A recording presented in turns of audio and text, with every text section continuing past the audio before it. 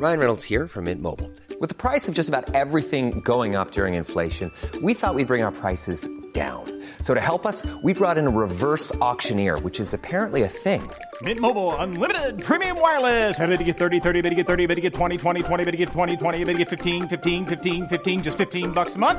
Sold! Give it a try at mintmobile.com/switch. $45 up front for 3 months plus taxes and fees. Promo rate for new customers for limited time. Unlimited more than 40 gigabytes per month. Slows full terms at mintmobile.com.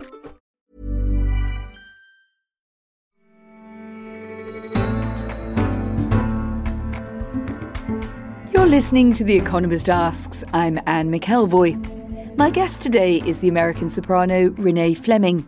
Her career has spanned 30 years in top roles in the world's main opera houses. She's become known as the people's diva for her working-class American roots, work ethic, and embrace of many different varieties of musical arts.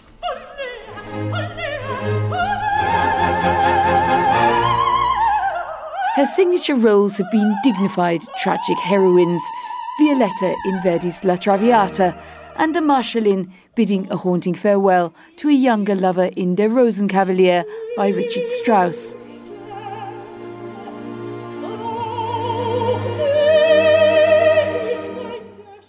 And she's the only opera singer to have sung the national anthem opening the Super Bowl.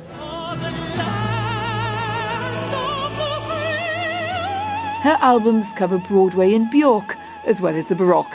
And besides 4 Grammys and a Polar Music Prize, she has an asteroid named in her honour. So this week, we're asking one of the great sopranos of our times, can opera seduce a new generation?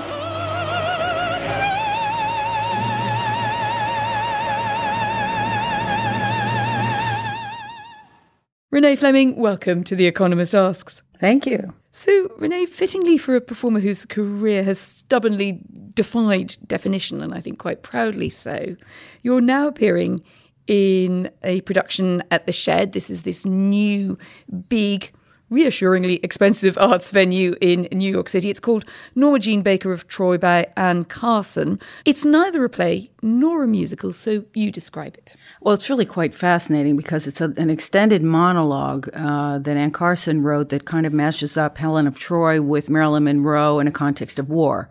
And Alex Poots, who is the artistic director for The Shed, had the great idea. He loves to bring people together who haven't worked together, who probably are coming from disparate worlds. And in this case, Ben Whishaw and I have not met before. And though I'm a fan of Anne Carson, I hadn't worked with her. And Katie Mitchell, brilliant director. When I saw the recent play that she directed in London and the curtain went up on a 2-car garage, I said, yes. I told Katie, I want to do an opera in a 2-car garage. So I don't know what I would call it. I would say it's that world between opera and music theater, but highly, highly sophisticated because the writing is so extraordinary. And Paul Clark, the composer, is great too.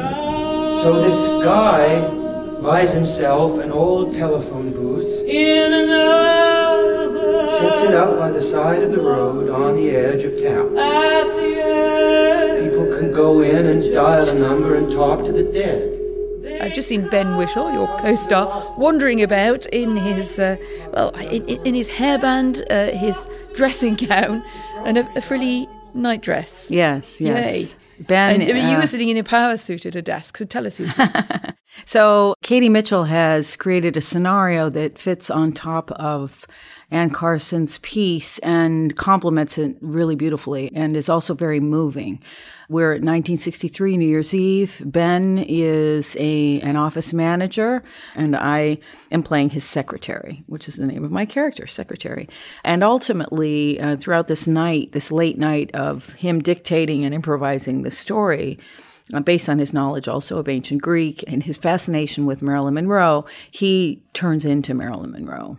Not literally, but he dresses like her. He makes himself up like her, and it's ultimately quite moving. He identifies with her very strongly. And the secretary, remembering this is 1963, goes along with it, has enough sort of a simpatico relationship to him that she goes along with it. So it's genre bending and gender bending. Absolutely. Are you confused yet? Are you confused yet? Question mark. I expect you've heard of the Trojan War, Uline, and how it was caused by Norma Jean Baker, Uline, harlot of Troy. These two women, Marilyn and Helen, lives full of conflict, passion, grief, but also some form of dignity across the years, the millennia in this case. It does put me in mind of other roles that you've taken in opera, Marceline in the Rosenkavalier being one of them. Do you feel drawn to a particular kind of character? No, I'm very open-minded, actually. I mean, this is certainly in every way something completely different from what I've done in the past, and especially the vocal writing, the way that the music unfolds. And I have to say, the most fascinating thing to me is the entire soundtrack, everything about the sound that the audience will hear. And it's very hard to believe this because it's the air conditioning and the jazz band that plays in the middle and something that sounds like a piano. It's all drawn and made from samples of my voice.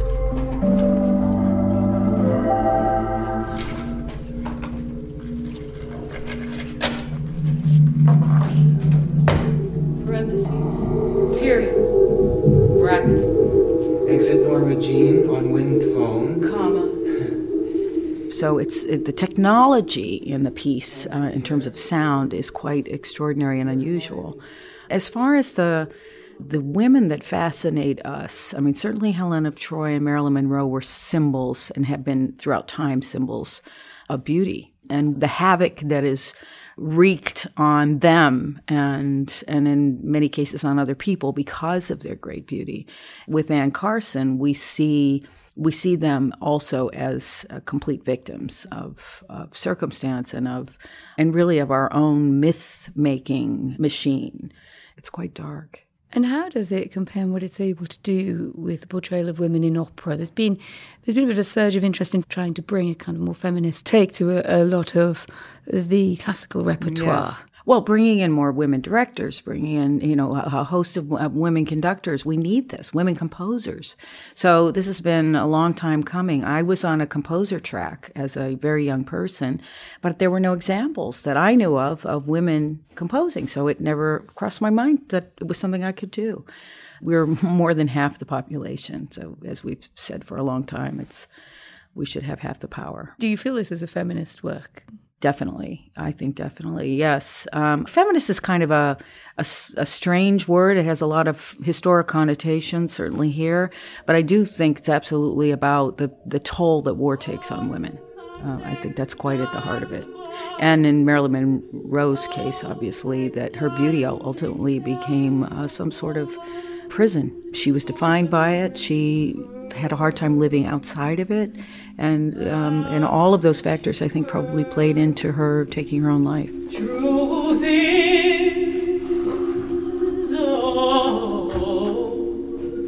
it's a disaster to be a girl. It's a disaster to be a girl. Could well also be the Countess and Figaro and a number of operatic females who also seem to live between the attraction of their beauty. The beauty of their voice. Well, certainly in the big Italian operas and a lot of historic operas, women were victims. They were very much the subjects, but without power. The rage, the vengeance, the desire, the seduction was typically around a young woman victim. Or you were the witch or the sorceress or it was one light or the other, one lens or the other. So if you weren't a beautiful young heroine, then you were probably on the dark side of things. And in fact, one of the things that was hard for me is there just weren't very many dramatically interesting characters to play, multidimensional roles for me. That's why this is such a departure and interesting. We're looking forward to the release in April of Bel Canto, which I think is a hostage thriller. A hostage thriller set in opera. I mean, it's perfect, really, isn't it? It's a perfect night in for me, anyway. Starring Julianne Moore as an opera singer, apparently modelled on you. And you also provide her voice for the film, as Julianne Moore can do a lot of things, but probably singing opera might not be the one that she'd choose to chance her arm on. How do you feel about I wouldn't put it past her. I think it would just be a matter of time. Bel Canto, I have quite a history with this piece because When the book came out, and Ann Patchett wrote this book, who's become a dear friend, people assumed it was about me because there were elements of Roxanne, including the repertoire that she sang, that only applied to me in my career at the time. That would seem to nail it, right? Yeah, well, and except it was untrue because we'd never met. She'd never even read an article about me. She simply had this, stack of recordings, of many of which were mine. And by the way, she did an amazing job of creating a specific kind of diva. And a no-nonsense, kind of American plain-speaking. I mean, I was amazed that she sort of channeled that. And there's only one American in the entire book, and it's this opera singer. And Julianne Moore did such a beautiful job, I think, of capturing the essence of her, the essence of the situation. The film is beautiful. It's evocative. The entire soundtrack, my part in it aside, is gorgeous. David Maslin has created something quite hypnotizing. I said, it's an earworm. I can't get it out of my head. It's interesting about opera, and I suppose also to an extent ballet, that they seem to be very much looked to for directors in film, in movies and in television, to make drama about, and yet they're struggling with younger audiences. I mean, it's not unknown that the Met has had its own challenges there here in New York and the big houses in London and beyond, thinking, what is the right kind of opera offer to get new audiences in there? Are we over-responding to the crisis in opera, or do you take it seriously?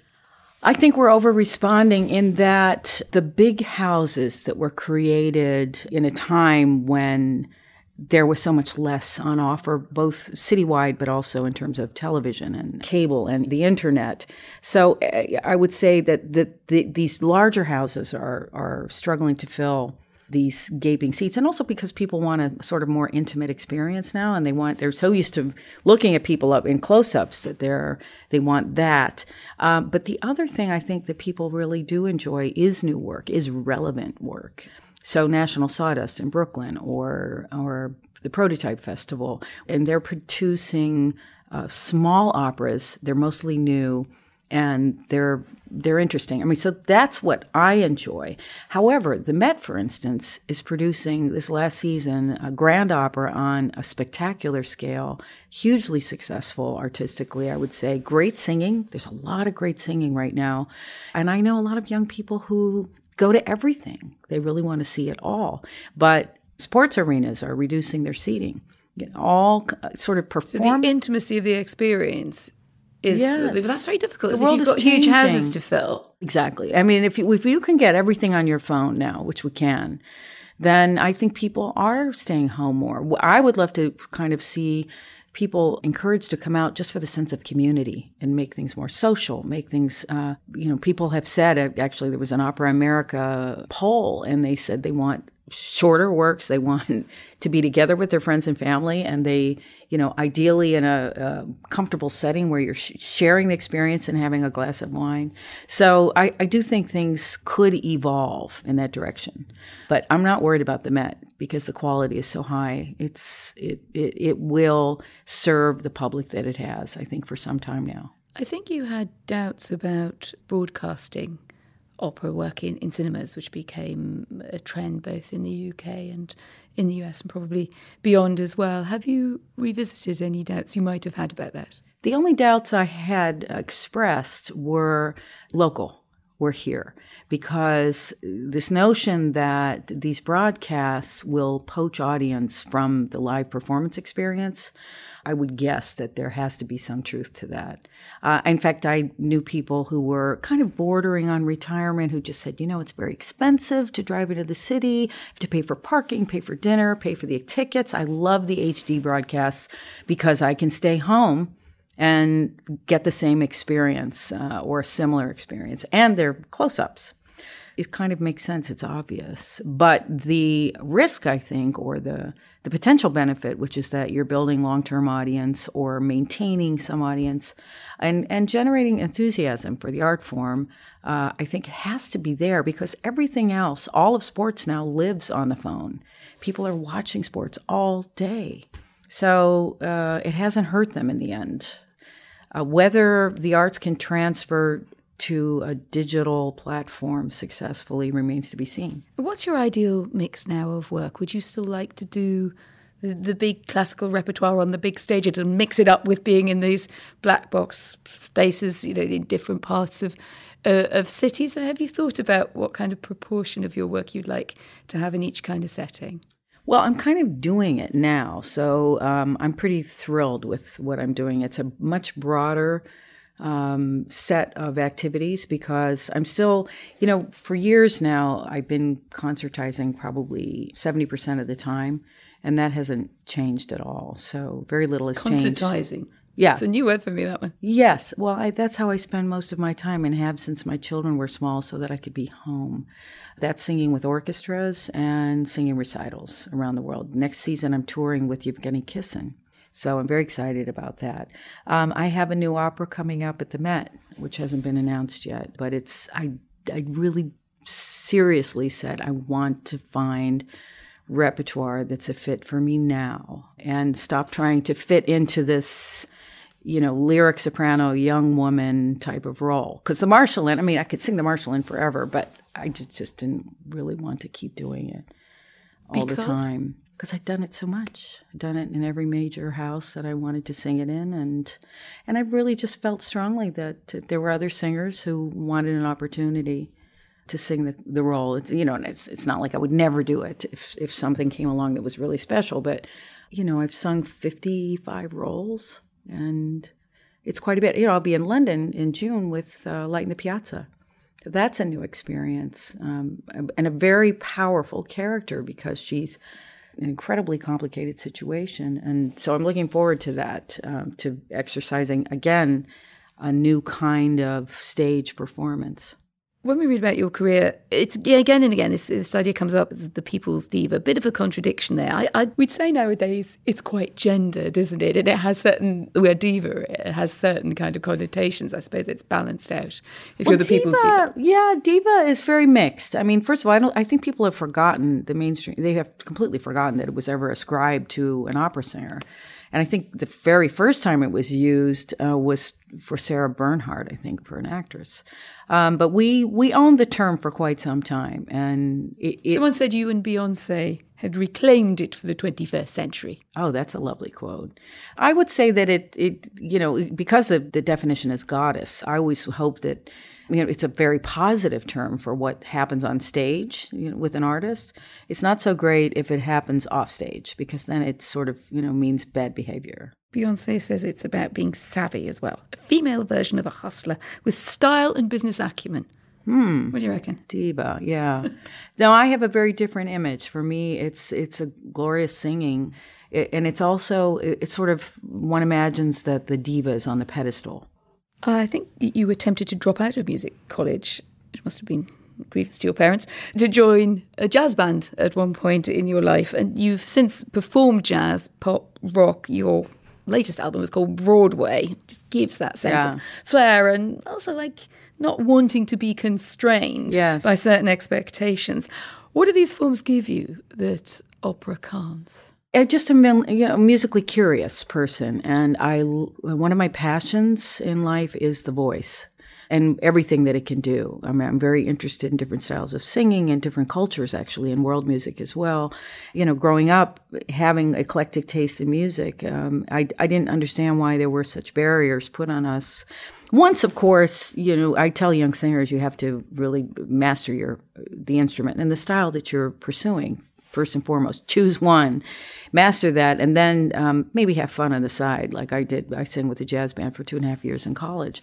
But then eventually I just thought, why, let me try this and let me try that. And some of these ideas came from other people.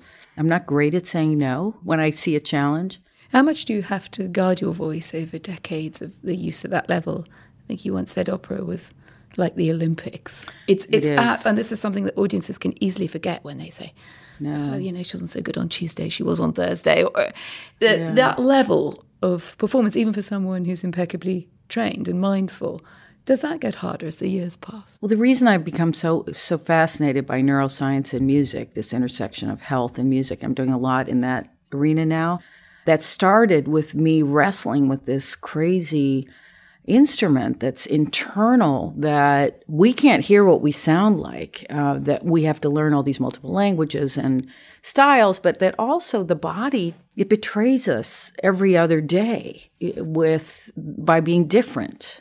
And your emotional state has an effect. If you have any tension, you could have tension in your ear and it would affect your voice. So, it's just it's a tyranny. I always refer to it as the tyranny of the voice because... Do you hear changes in your voice over years? My voice, probably I'm less resilient. So I can't, when I was young, I could sing a whole performance and then rehearse all day the next day. And now I really have to be careful. I have to really just take it easy for a day or two. And I can still sing, but not the stamina, the full out strength. I mean, it's just like any other thing. As we age, we don't have quite the same capacity that we have when we're young for athleticism. And there's no question that singing classical music is an athletic vocal pursuit because we don't have microphones. And I think I keep reminding the audience that is a huge difference. That is what also makes it extraordinary, isn't it? We're arguing a lot about how to mic theatres at the moment. You have feelings about amplification. Some houses are beginning to sort of flirt with it in certain works, just saying we can't technically do more innovative works unless we have mics. What do you think? It's a double-edged sword. I mean, Julianne Moore, for instance, when she was researching and working on Roxanne Coss and Bel Canto, she and her husband came and heard a rehearsal of a live opera gala. And opera galas are fun because you have all these different singers. And they were stunned. They said, we can't believe how different everyone sounds.